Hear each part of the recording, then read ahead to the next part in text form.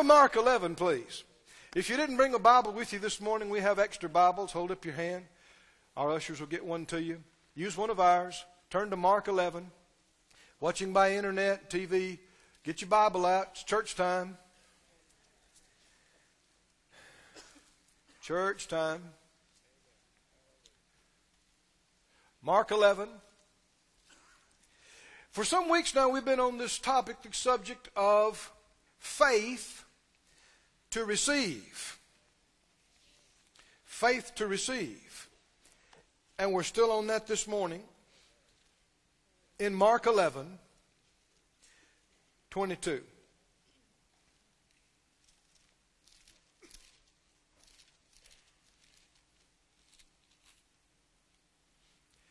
Anybody got any excitement in their spirit besides me this morning? God has some rich things in store for us in the days and weeks and months to come. I'm glad I'm here. Mark 11. Jesus walked up to a fig tree to see if it had any fruit on it. Somebody said, didn't he already know? Apparently not.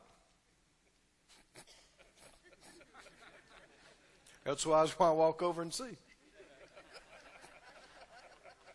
The Bible said he went to see if there was anything on it. Right? I said, well, he's God. He already knew. He was God. He is God. But the Bible said he emptied himself. He laid aside his mighty weight and power and became like other men.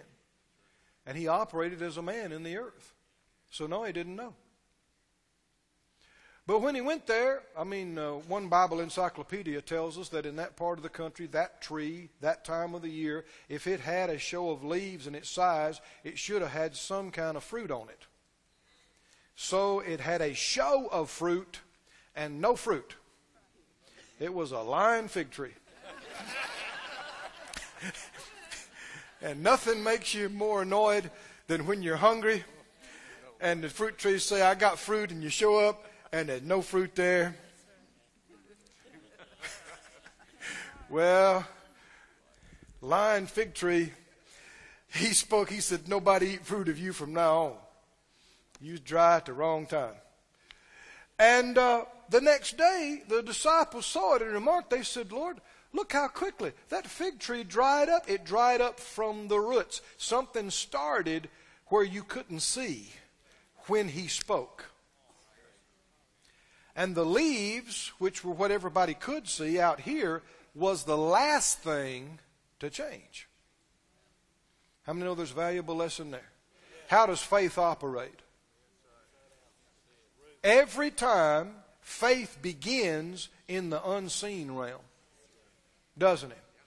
If you are healed by faith, if you get your money and your bills paid by faith, you get your answers by faith, whatever it is, it starts unseen, in the unseen realm. If you'll stay with it, then what is seen and felt will change. And so Jesus took that as an opportunity to teach them and us about it. If, as some theologians teach and say, if Jesus was the way they say he is, he'd have said, yeah, what do you think about that? Yeah, now don't try this at home. You see, I'm the Son of God, and I can do this because I made this to start with, and I can talk to it and change it if I want to. But now this doesn't work for you. You just be impressed. And they wouldn't say it in those words, but numerous people believe something along that line. And yet, why did Jesus teach them? In Matthew 21, if you read Matthew's account of it, chapter 21, verse 21, 22, he said it like this. He said, if you'd have faith and don't doubt, you would not only do what is done to the fig tree, but you could say to that mountain, be removed. Is he telling them they could have done that? That's not the whole crowd. I just got through quoting Bible now. Was he telling them they could have done what he just did. And that's the thing much of the church world has never been willing to believe. But around here, we believe it. If Jesus tells us we can do it, we believe we can do it. We believe the works he did, we can do also. And greater works than these, he said, you'll do because I go to my Father. We believe it because he said so. Even if it seems big to our head, if he said so, we believe it because he's right. He knows. And so when the Bible says the just shall live by faith, the just shall walk by faith, that's what it's talking about. We are to live like this every day of our lives. How? Like Jesus operated. Like he dealt with that fig tree. Like he spoke to the wind and the waves. Like he spoke to demons that were causing people problems. He spoke to fevers. Right? He spoke to things and they obeyed him. And he told us we could do it. Didn't he? Many Christians are not. But he told us we could. Told us we should.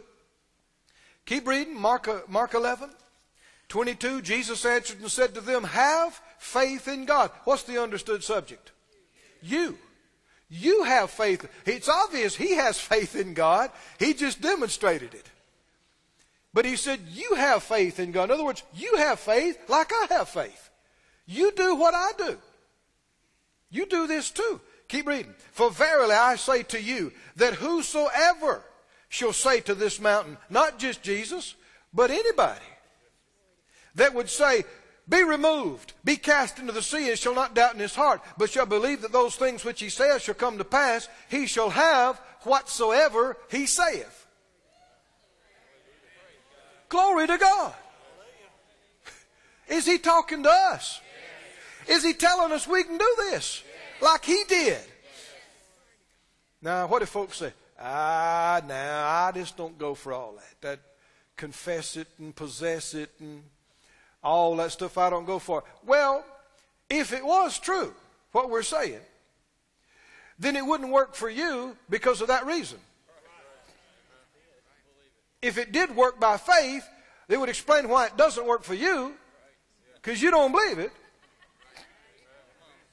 These signs, Jesus said, will follow those that believe. Not those that question it, that doubt it, find fault with it, but those that believe it. He went on to say, verse 24, therefore I say to you, what things soever you desire. Well, man, this goes out beyond the fig tree and the mountain. How much ground does this cover? Whatever you desire. What if you desire healing? What if you desire money to pay your bills? Right? Whatever you desire, here's what you do. Who's talking? Tell me who's talking here. Jesus, the head of the church, does he know what he's talking about? Is he right? What did he tell us to do? Whatever you're desiring. When you pray, do this. Jesus said, do this. Believe that you receive them. Them what? Them things you desired and asked for. Not enough just to want something. It's not enough just to need it. And he didn't tell us to beg for it. He said he could have very easily said, when you pray, beg and beg sincerely. Couldn't he have said that? If he had wanted to, if that would have been what we're supposed to do. And then we shouldn't be talking about, believing we receive. We should be talking about begging earnestly. And I'd be preaching on begging earnestly. Right? And then we'd act on it. And if he said howl and beg, brother, we'd be the howlingest, beggingest church in town.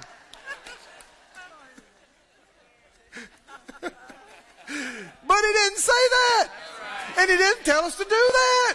So why are millions doing that? Because men have taught them that. And people have taken the traditions instead of the Word of God. And they believe that more than they do this. And millions are ignorant of the Bible. They stay out of the Bible and let other people tell them what to believe and think. It's a terrible tragedy.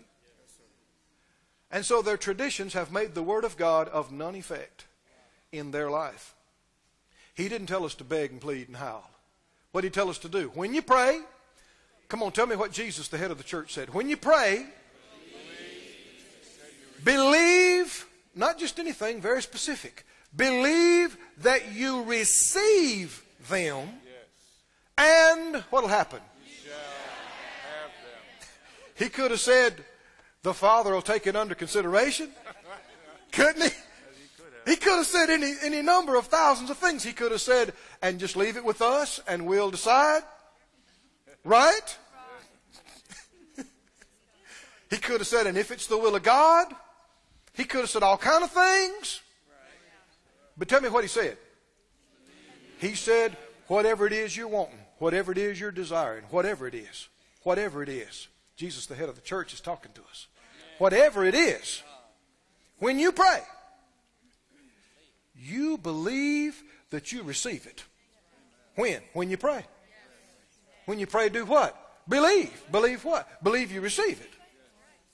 And Jesus said, you do that, and you shall have it. I'm talking about the Alpha, the Omega. The one who's sitting at the right hand of majesty on high. The one who's about to come again. Said, you do this, you shall have it. Glory. Jesus said it. We looked up that word, believe that you receive. See, a lot of people are believing a lot of things, but they're not believing they receive. Oh, I believe God is real. I believe God is powerful. I believe God can do anything. That's great, but that's not what he said believe. Some go further. I believe God wants me to have it. I believe Jesus bought and paid for it. I believe it belongs to us in him. That's wonderful. But that's not what he said to believe. Right? What did he say believe? Believe that you receive them. And we looked up that word receive. It literally means take. Same word in the same King James Bible is translated take. Same word. Take. Believe that you take them. Not believe you're going to get them. Not believe that some way, somehow, if it's God's will, he'll do it.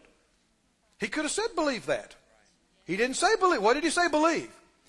Believe that right then and there while you're praying, you believe that you take it. That's where the church has fallen down. Right? Because they're believing other stuff and doing other stuff. They're not doing that. Believe that you take it. Now, you are not going to be bold to believe you take it unless first you're convinced it's God's will for you to have it. Or that he has already bought it and paid for it and given it to you. You got to know that. You got to have that settled in your heart. That's why you've got to know the will of God before you can pray the prayer of faith.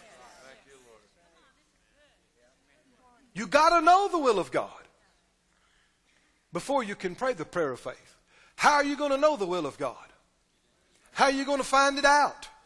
So you got millions of Christians, they are letting the outside circumstances tell them what the will of God is. Aren't they? Well, if it happens, that meant it was the will of God. If it didn't happen, that meant it was the will of God.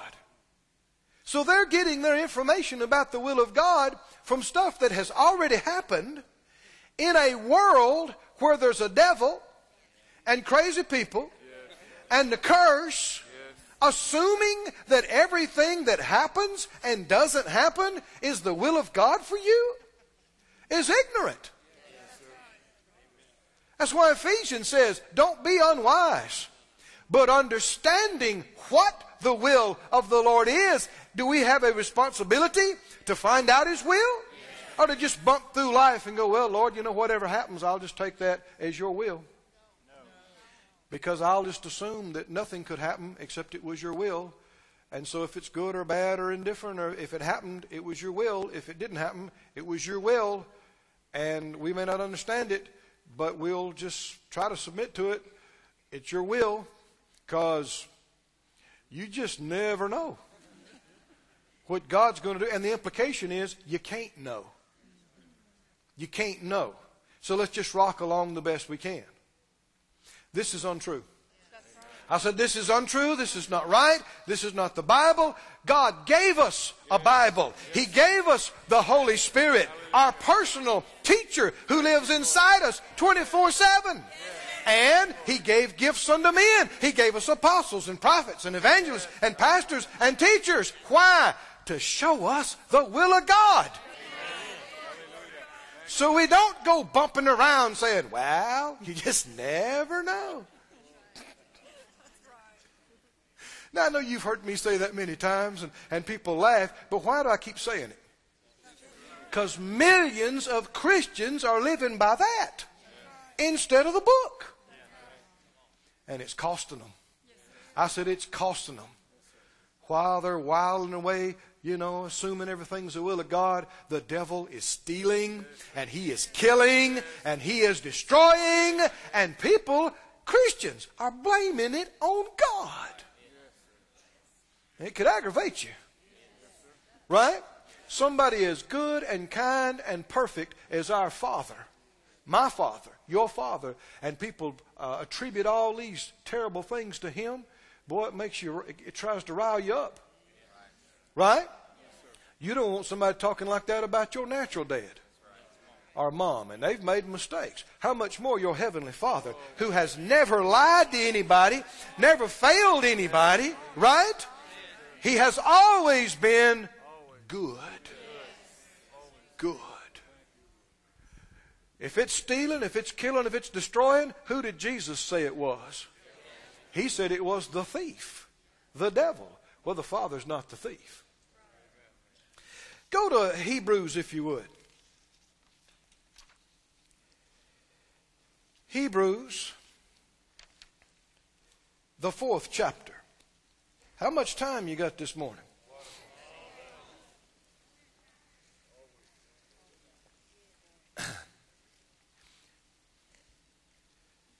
Hebrews 4. We looked at this last week. I want to go further with it now. Hebrews 4, 15. Well, 14. Seeing then that we have a great high priest that is passed into the heavens, Jesus, the Son of God, let us hold fast our profession. That same word is translated confession. What does it matter what we hold fast to saying? And what's that got to do with Him being our high priest? How many understand that 1 John talks about Him being our advocate? He represents us. He's our attorney for our defense. Well, how many know that no matter how good of an attorney you got, your testimony carries a lot of weight? You can have the best attorney that there's ever been on the earth that's never lost a case. But if you he can set you up, and he can plead precedent, and he can throw out everything that's against you, and he can get it all set up, but you take the stand, and you grab the rail and go, I did it. Yeah. I'm guilty of sin. I did it. How many know you're done? I don't care who your lawyer is. You're done.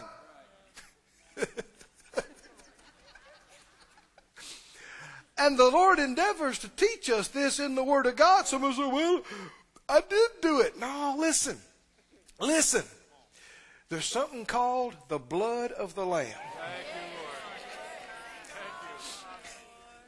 And if you are washed by the blood of the Lamb, then what you did is removed from before God, the righteous judge of the earth. And He does not see it anymore.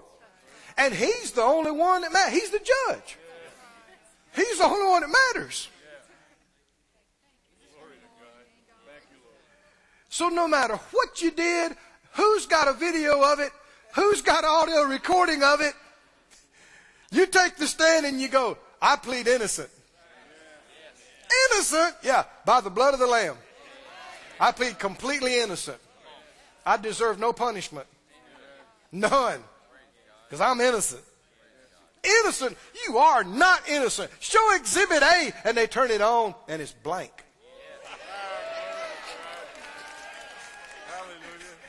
See, I told you. Innocent. Why?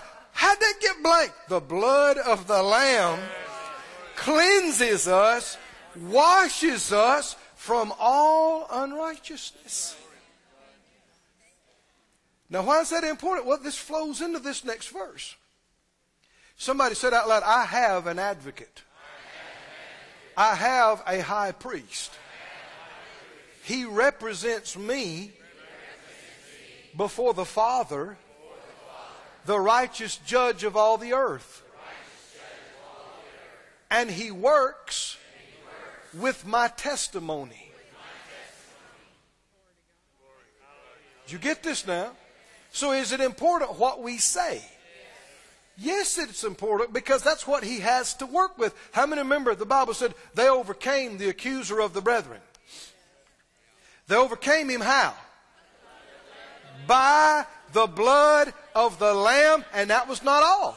That was not, and by what? By the word of their testimony. Now the Lord provided his own blood. He's done the work. But he needs something else.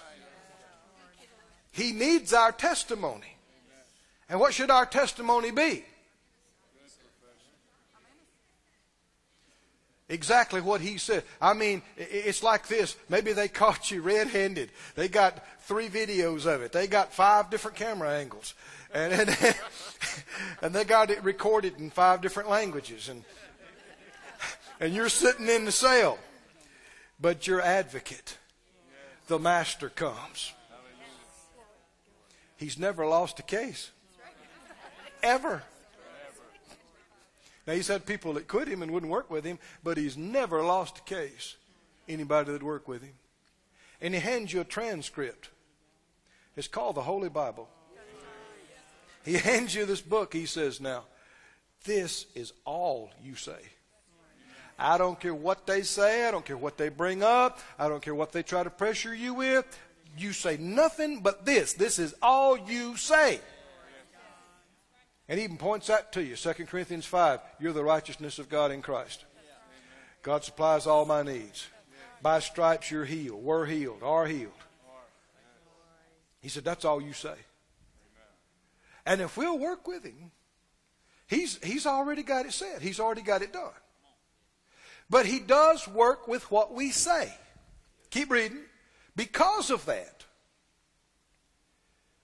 verse 16, let us therefore come what? Boldly to the throne of grace, that we may obtain mercy and find grace to help in the time of need. Now this word obtain is the same word that's translated receive. So we're coming boldly to the throne of grace so we can receive or take mercy and grace and help in the time of need. But this language even sounds strange to a lot of folk. To come boldly before the throne of grace. Brother Keith, God is holy. He's so holy. And I've made so many mistakes. And I've failed. How can I come boldly before him? How can I even stand up in front of him? Let's come in there boldly to take something. Now this, friends, is where we get into some of the summary of this. Why are some people bold and others are not? I'm talking about believers, Christians. People who, think about Abraham. Think about Moses. Were they bold? Yes. Think about Abraham. He and Sarah feed the Lord, the angel of the Lord, and who's representing and speaking for the Lord, and the angels. And then they start to leave, and he walks with him. And the angel of the Lord, speaking for the Lord, said, shall I hide from Abraham what's about to happen? He told him about Sodom and Gomorrah. Remember that? He didn't have to tell him that. Why did he tell him? To give him an opportunity to intercede. To give him a right to change it. God, he's so good. And he looked at the Lord and he said, well, you won't destroy the innocent with the wicked, will you? See, he knows he's got kinfolks over there. Right? He said, won't the judge of all the earth do right? Now, who's he talking to? Did the Lord reprove him? I mean, according to some theologians, just about that time, lightning should have come out. Right? And just left a greasy spot where Abraham was standing and thought, the audacity of a man to dare to talk to God that way. No, that's people who don't know Him. Do you know why he talked with God that way? Because he knew Him like that. And this is the heart of the issue, isn't it? Why are so many people so timid, so fearful? Boy, the Lord's helping us today, friends. They try to color it as though they are more reverent than the rest of us. What would they said about Abraham? I mean, they try to say that's okay because they know it's in the Bible. But what if Abraham had stood up today and they didn't know all this? And he's talking to God. He said, now God, you're going to do right about this thing, aren't you? I mean, it wouldn't be right to destroy the innocent with the wicked. I mean, won't the judge of the earth do right? What did the Lord say to him? Basically, he said, you're right. If I find that amount of innocent people, I won't destroy it. Because I am fair. But how could he feel at liberty to talk like this? This is boldness. Somebody say boldness. Moses, you see him talk to the Lord that way too, right? Not in arrogance. No. They knew where the line was. But see, we got millions of people. They are so timid about, they hear us talking about believe you receive, and they go, you don't tell the Almighty what you need. He tells you what you need. And we got whole groups of Christian folk that won't even pray to the Father directly. Right? They don't even know Him well enough. They're praying to saints, which the Bible never said to do. Did you hear me? And why are people praying to saints? Because they don't think they can go directly to God. Are you with me now? And you got so many people that are so timid and so pulled back about it. Oh, no, I don't want to tell the Lord. He can just tell me. Why? They don't know Him. That's why they're out bombarding the gates. Kind of. Begging, pleading, wallowing.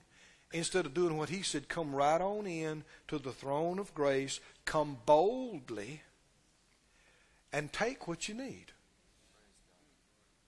So you're not going to do that unless you know Him.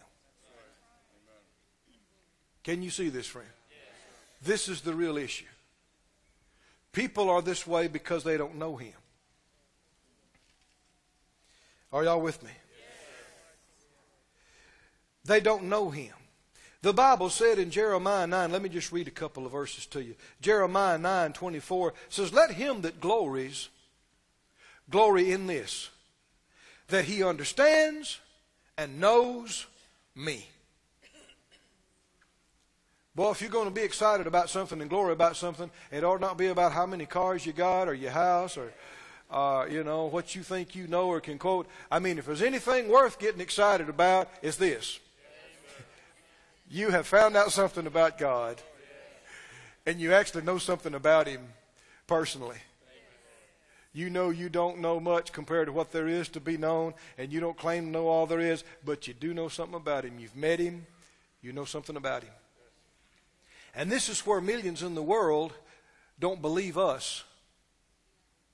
They think we just come together and look at each other and carry on, but that God's not real, and we're just imagining stuff and making stuff up. But is God real? I said, is God real? How many know that you've met him? I don't mean you didn't go to heaven, you didn't see him with your eyes, but you met him. Maybe it was an altar. Maybe you were praying by TV, right? You gave your heart to the Lord. He touched you. You've been born again. You know you've met him. You know he's real. You know he's touched your spirit. You know it. How many would say with me, nobody can take this away from me? Nobody. I would die saying this. Nobody ever get me to say God is not real and I don't know him. I do know him. Oh, there's a lot I don't know about him. I know that. But I have met him. What did he look like? I didn't see him. What did he sound like? I didn't hear him with my ears. He's a spirit. He's spirit. And in this time in life, there's going to be people that are skeptics and doubters and blasphemers and mockers, and it's going to be no need you get upset and get mad about it. Why are they that way? Because they don't know him. That's why they don't believe he's real. They haven't met him. They don't know him. It's just like if you met a human being, a person, a man or a woman, and somebody says, well, no, John Brown don't exist. You say, well, I know he does. I met him. Had lunch with him. Well, no, he doesn't exist because I've never seen him. The fact that you never met him does not prove he doesn't exist.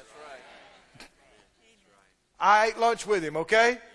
I saw him. I shook his hand. I talked to him. I know he exists. How many understand that's being bold? Why would you be bold? Well, oh, you should back it down. Why are you so adamant? Because I saw the man. I shook his hand. Why are you bold? You're bold because you know. That's why you're bold. You're bold because you're sure. You were there when it happened. You saw it. You heard it. He said, come boldly before the throne of grace. He said, this is what you are to glory about, that you understand and know me, that I am the Lord that exercises loving kindness, judgment, and righteousness in the earth. In these things I delight, saith the Lord. Turn with me to John 17, please. John 17. I'd like to give you some more of this today. I don't think we're quite done. Can you stay with me? Can you hang in? If you get a little warm, just loosen your tie. Take off your jacket. What if we had no air conditioning?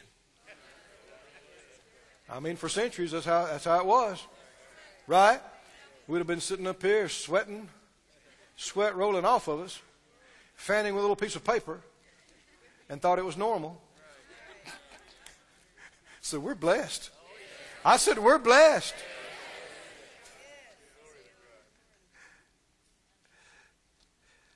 Said out loud, I care more about the will of God than I do my own comfort. And that's important Monday through Saturday too. John 17, are you there? John 17 and verse 3. Jesus said, this is life eternal. What? What's life eternal? This is not some man's theory. This is the Master Jesus talking. This is life eternal. What? That they might know you, the only true God, and what? That they might know Jesus Christ, whom you have sent. What is eternal life? Knowing God. Is there anybody really born again that has never met God? When I say met God, I'm not talking about they saw him with their eyes. I'm not talking about they went to heaven.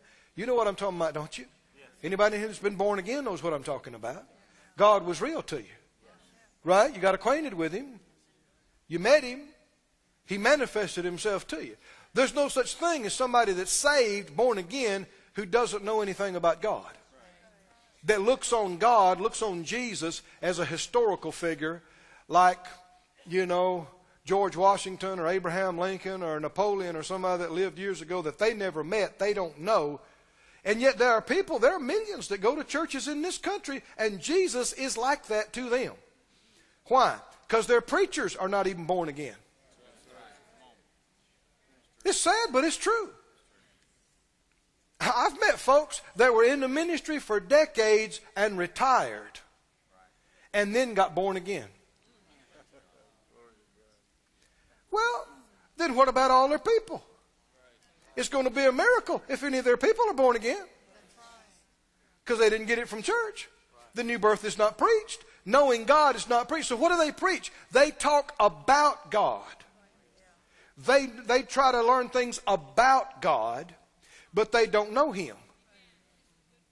They don't know Him. How many understand that was the problem in Jesus' day with the religious leaders of His day? He told them, He said, search the Scriptures. Well, that's all they did. But He said, search the Scriptures. He said, they testify of me.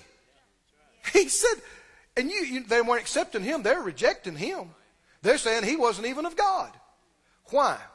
Read through the passage of John, especially the middle of John there sometime, and you'll see they got in this whole thing about them knowing God, and He told them they didn't know God. He told them they were of their father, the devil. Didn't He? And He said, the reason you don't know me is because you don't know Him. If you knew Him, you'd be welcoming me. Right? How many know it was true? If they really did know God, those Pharisees and Sadducees would have been hugging Jesus' neck and kissing His feet. Right? But the fact that they're going to try to shut Him down, they're going to try to stone Him, throw Him off the cliff, what does that prove? It proves that though they have been in seminary all their life and they can quote the law and they can quote the 10 Commandments, they don't know God at all. I'm hungry to know Him more. I'm hungry for this church to be a church that don't just come and talk about God. A church that comes and experiences God. A church that knows Him. Men and women that leave out of here on Sunday and go to work on Monday, and they know what to tell a coworker. They know what to tell a neighbor. They know how to help them. Why? Because they know the Holy One who lives inside them, and they fellowship with Him night and day. And they don't just quote rules and regulations and do's and don'ts. They know Him. And it's only when you know something about Him that you're going to be bold to pray for people and believe with people for miracles. You're going to be bold. Why? Because you know Him. You know what His will is. You know what He'll do. You know what you can do. So instead of all this backpedaling and making excuses and theorizing and conjecturing about, well, God is mystical and He might do this. How many understand when Jesus came and preached and taught, the Bible said the people were astounded at His teaching and preaching. And what was it specifically that astounded them? He spoke with boldness. He did not preach like the seminary teachers. He spoke boldly, confidently. Why? Because He knew what He's talking about. And they hadn't heard anybody that knew what they talked about. Knew what they were talking about in centuries. Some of them. Church after synagogue and generation after generation. And they had heard people getting up there theorizing and conjecturing and maybe this and maybe that. And it's all up to God and we just don't know. And wow. Friend, I had all that I'll ever want to have in my lifetime. I want to leave all that behind me. Right? And if none of us know what God wants, let's find out. Right? And believe we can find out.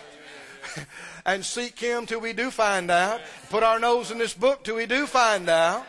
And then when we do find out, be bold about it and say, yeah, we know what He'll do. He'll do this right here. He said He would do it, so this is what He'll do. You're bold because you know. Let me give you 4 things that you should know, that you and I need to know in order to be bold. Can you take this? This is not the only 4 things you'll ever need to know. I just said 4 things that you need to know in order to be bold. And what are we still talking about? We're talking about receiving. You're not going to step up to the Father. You're not going to come boldly before the throne of grace and believe you receive and lay hold of a healing or lay hold of wisdom or direction or the money you need unless you know. Number 1, you should know, I should know, that He is God and He is good. This ought not be something we're debating about. This ought not be something anybody's conjecturing or theorizing about. How many believe absolutely, unequivocally, no question about it, He is God? He's God. He's real. He's the Almighty. He's all wise. He's all powerful. And He is good. Good. He's good. The Bible said without faith it's impossible to please Him. The one who approaches God must believe that He exists and that He rewards those that seek Him or diligently seek Him. Secondly, need to know this. If you're going to be bold, you have to know it. You need to know He is my Father and He loves me. Say it out loud. He is my Father and He loves me. Say that again. He is my Father and He loves me. Boy, you get this in you strong enough, you know this strong enough, it'll make you bold. It'll cause you to quit squirming around and begging and crying and carrying on. You'll stand up on your feet like a man or woman of God. Right? You'll begin to act like Jesus. Why? Because you know. He's not just God. He's my Father. And He loves me. He knows me individually. He knows me personally. And He loves me. Right? I can't believe that for you. I can tell you He loves you, but I can't believe that for you. You do understand there are millions of Christians that are not settled on this. You tell them God loves them, and they'll just cry and say, you think so? After all I've done, the mess I've been, y'all pray for me. We can pray for you from now on. And you don't have to believe that. Well, I know it said he loves me like He loves Jesus, but it's just, I can't believe that. That's a lie, that you can't believe it. You choose not to believe it. Believing's a choice. Say it out loud. I choose to believe that God loves me. Boy, you get that in you strong. I know I got that strong in me, stronger than I had in times past some years ago. I stood up on my feet in my little office because I'd been concerned about some certain issues in the whole course of my life. And I just popped up. I said, Keith's going to make it. I'm just right by myself. Except for the Lord. I said, Keith's going to make it. Then I got stirred up and got to preaching to myself. I said, Keith is going all the way. Keith is going to run his whole course. Keith is going to finish his whole race. Keith is going to do all the will of God for Keith. Why? It ain't because Keith is so smart. It ain't because Keith has done everything perfect. It's because God loves Keith. God loves Keith so much that if Keith needs help, God will help Keith. If Keith's messing up, He'll tell him, He'll teach him. If Keith don't get it the first 4 times, He'll tell him again. If he's not getting it the 6th time, He'll crank up the volume. If Keith's not getting it the 9th time, He'll send 3 people by that also love Keith and say, Keith, you got to get this straight. If Keith falls down 800 times, God will pick Keith up 801. And because God loves Keith, Keith's going to make it. Now, why would I be bold to pop up and say that like that? Because it's dawning on me in an increasing fashion that this is true. This is not just theory. This is not just talk. Look, go with me to 2 places here. We could go to John 4 and 1 John 4. Just stay with me a little bit longer here. How can you be bold? If you know Him. See, you're not going to be bold with me if you don't know me. If you are, you're just presumptuous. Right? If you don't know me, we got no history, we got no relationship, and you come in bold about what I'm going to do and what I ain't going to do, I'm going to say, hey, do you need prayer? You forgot where you are. But if we go way back and we know each other and you've been there for me and I've been there for you, then you could talk to me about things that other people wouldn't bring up. Oh, come on, can you see this? You would presume things that I would do or say that other people wouldn't dare to presume. Why? Because you know me well enough to know that's what I want. That's what I'm going to do. And it's exactly that way with us and God. The more you know God, and it infuriates people who don't know God because it shows up their lack of knowledge of Him. When somebody else that comes along and really knows Him and steps up and is bold and says and does things and they happen, it makes the other folk mad. Because it shows it right in their face. It basically says, you don't know God very well. They know God a lot better than you do. And a lot of folk are just too proud to admit that. They're just too proud to acknowledge that. And so they're going to find fault with it and criticize it and try to knock it down. But brother and sister, if somebody knows God better than me or better than you, what should we say? Help me. How'd you get to know Him like that? Right? I want to do it too, because I know He's no respecter of persons. If He'll do it for you, He'll do it for me. And all of us ought to have enough sense to know that we need to know a lot more about Him. We need to learn much more about Him. All of us. Much more. John 4 and 1 John 4. John 4.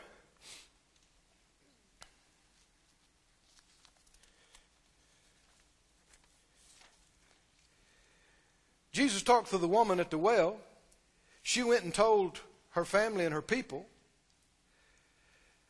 And verse 40, John 4:40, when the Samaritans were come, they besought Him that He would tarry with them, and He abode there 2 days. And many more believed because of His own word. And they said to the woman, this is John 4:42, they said to the woman, now we believe, not because of your saying, for we have heard Him ourselves. And what? Oh, that's that word, isn't it? Why are people bold? They're bold because they know. And why did they say they know something now? See, they heard her talking about Him. Didn't they? They heard her talking about Him and they got stirred up. But then He came and they heard Him for themselves. And they decided, yeah. We don't have to go through her no more. We know Him. We've heard Him for ourselves, and we know. Not we're thinking, we hope so. Well, you just never know. We know this. Can you see that? We know, they said, that this is indeed the Christ, the Savior of the world. The debate was over. The conjecture and theorizing was over. Now go to 1 John 4 if you got that place.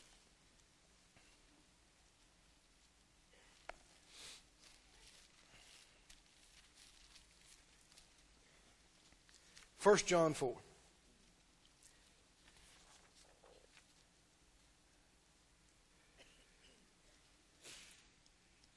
We said 4 things you need to know. At least these things. To be bold. What's the first one? You need to know He's God and He's good. Secondly, what do you need to know? He's my Father and He loves me. Listen to 1 John 4:16. 1 John 4:16. We have known and believed the love that God has to us. God is love. He that dwells in love dwells in God, and God in him. Herein is our love made perfect, that we may have what? The more you find out about how much He loves you, the bolder you're going to get. That was a little weak. Huh? I know you're hot, but you're already sweaty now. You just might as well shout and just, who cares, right?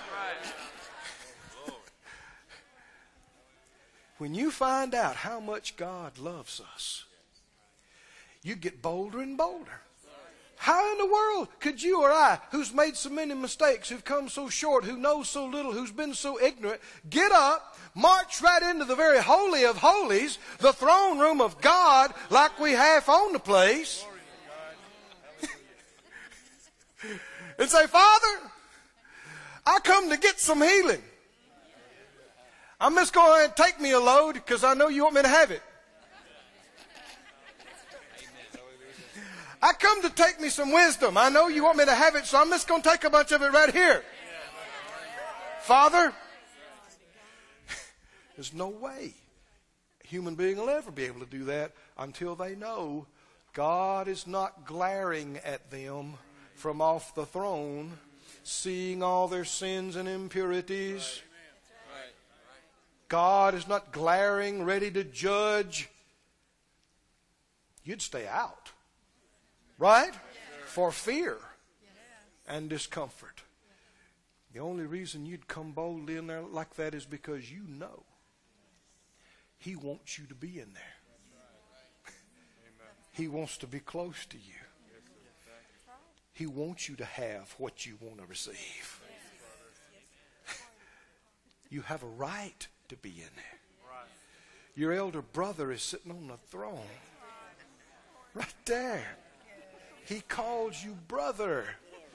The Father calls you son.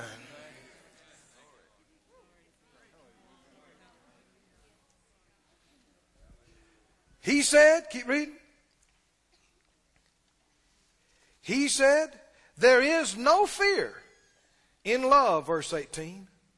Perfect love does what? Casts out all the fear. Somebody say, glory to God. Number 3, what you need to know. You need to know this to be bold. If you don't know it, you won't be bold.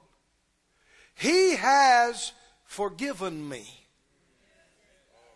and made me righteous in Jesus.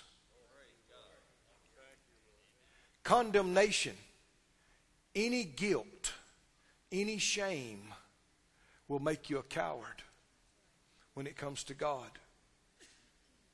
Remember Peter in the boat when he saw the great miracle of the catch of the fishes? He's had the best day of his life thus far. He's been in the greatest meeting. He's heard the greatest preaching. He's been in the presence of the Master. He's seen the greatest catch. It's their fish. It's their money. They don't even have to work next week if they don't want to. They made so much money today. And what does he say? Lord, get away from me. Get away from me because I'm a sinful man. Sin consciousness, aware of your sin and your guilt and your shame, will make you pull away from God, not draw near to Him. It'll make you cower, not be bold. If you're thinking about your sins while you're trying to pray, you will be ineffective. Your faith won't be there. Your boldness won't be there.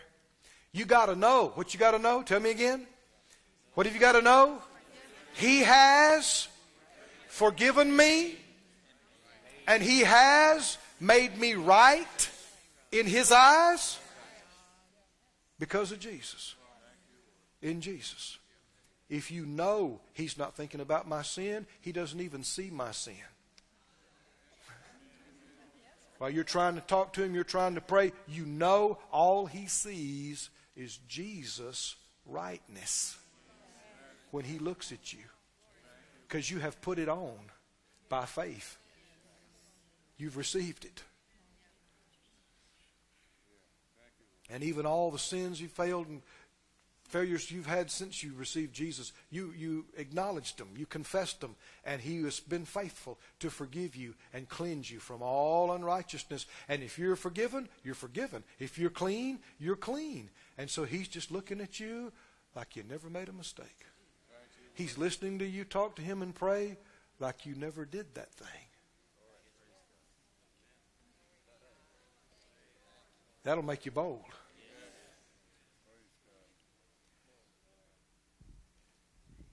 Say it out loud. I know He loves me. I know He has forgiven me. I know He's made me righteous in Jesus. The Bible said if our heart doesn't condemn us, we have confidence toward God. The Bible said the wicked flee when no man pursues, but the righteous are bold as a lion. Who's bold as a lion? Not the guilty, not the ashamed, not the condemned. Who? The righteous. And by our faith in Him, that's the only way we are. And finally, unless y'all want me to start and teach another sermon right now. I think we about got this place broke in. I mean, I think we can have church here. What do you think? I sure feel good at preaching and teaching in here. No problems here. If you're going to be bold, you got to know. What's 4 things, at least these 4 things, you ought to know? Tell me again. You ought to know He's God, and He's good. Secondly, He's my Father, and He loves me. Not I'm wondering about it, I know it.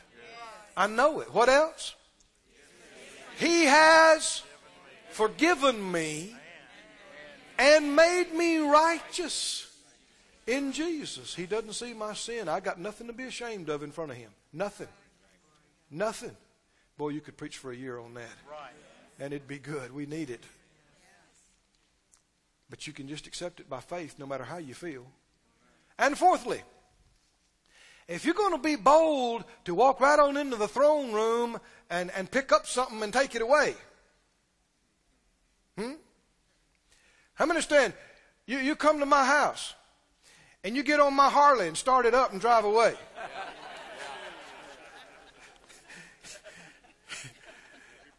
You need to know somebody, right? You don't just get on a man's Harley and leave. Unless you got that relationship, right? And you know that it's okay. And you know they told you to do it. Right? If they told you to do it. I was at a man's house just the other day. He had 4 or 5 nice bikes there. He said, now Keith, ride them bikes like they're yours. He means it. Right? And we have that relationship. When you know God and you know what His will is. Here's number 4. You know what His will is. You have communed with Him in His Word and by His Spirit. You have heard. You know He has given this to me. That's number 4. If you're going to be bold to take it, you got to know. He has given this to me. Has He given us healing? Has He given us the Holy Spirit? Has He given us prosperity in the meeting of our needs and wisdom and strength? Then you don't need to bombard the gates and beg and plead that He'd give you some strength. What do you need to do? He's prepared a table. Oh, glory to God. There's people that I have a relationship with that are good cooks. And when they sit at the table and they say, come eat, I do not sit there and beg for potatoes and mope and hope that somebody will notice me and put some potatoes in my plate when they say, everybody eat. It's time to appropriate, brother. Appropriate. Say appropriate. Appropriate. What does that mean? It's there. It's been given. Don't wait for somebody to push it down your throat. Receive. Receive means what? Take some. You're not taking it against their will. They told you it's yours. You would not be bold. There's been places I wasn't bold. I just kind of sat back because I didn't know. I don't know these people. They don't know me. I don't want to be presumptuous. I don't know them. Oh, but when you know them. They know you. There's folks, I go to their house. I'll just say hi and walk straight through and go to the refrigerator. And appropriate. Without fear of reproval or anything. Why? I know them. They know me. I know it's their will. Come on, did you hear now? I know. If I thought the least bit that they might begrudge me having something in there, I wouldn't touch it. Right? But I know their will. I know they've given it to me already. How many times do they have to tell me? How many know you tell somebody 9 times and then they don't use it and they act upset because they're not using it? That's offensive. Right? How many times have I got to tell you? It's yours. Use it. Use it like it's yours. It is yours. I give it to you. Well, talking ought to be done. Conjecture and theory ought to be over. Wondering about if it's somebody's will ought to be done. Now it's just time to go riding. Time to go ride. Blow some leaves off the road. Time to eat and enjoy. Time to receive. Time to appropriate. Can you say amen? Stand up on your feet, everybody. Glory to God. Somebody say glory to God. Glory to God. Glory to God.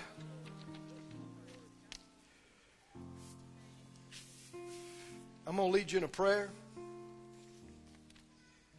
We're going to believe God for more revelation of Him. I believe it begins now. I believe the Lord has us on a course right now that He intends to reveal Himself to us over the next weeks and months. And that we're going to know Him better than we've ever known Him before. We're going to see Him and hear Him beyond what we've seen Him and heard Him. And it's going to cause us to be bolder and bolder. Because we're sure. Because we know. There's a lot of people who want to wrangle about doctrinal points and issues. But the longer I live, the more I see.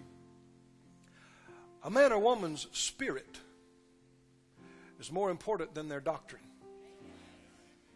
For we all just know in part. That means there's parts we don't know. That's you, that's me, that's every preacher you've ever heard. Right? Everybody you ever know. But you know the thing that counts? I don't care if you're in Russia or Africa, or if you're in the north or the south in the States, or east or west, educated, uneducated, color, gender, education, wealth level. None of that's something you should pay that much attention to. It's, do they really love the Lord? If a man loves the Lord, he's your brother. Right? If a woman loves the Lord, I'm not talking about talk, I'm not talking about theory. They really love Him. They really love Him. We've bannered that word love around so much till people don't know what it means, but you love Him. And if we don't love the Lord here, then we don't have anything. But we do. How many are willing to love Him more? To know Him more? So lift up your hands. Close your eyes. Say it out loud, Father God. Thank you for revealing yourself to me. I believe in you. I believe in Jesus, your Son. I believe, just like you said, that you sent Him, that He died and paid the price for all my sins, that you raised Him from the dead. He's alive right now, that He is Lord of Lords and King of Kings. And I confess, Jesus is my Lord. Thank you. Thank you for saving us, Lord.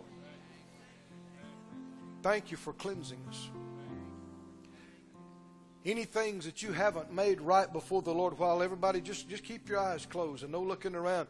And just repent right now. You don't have to do any great big fanfare thing. Just right where you stand or right where you watch by the internet, just repent right now.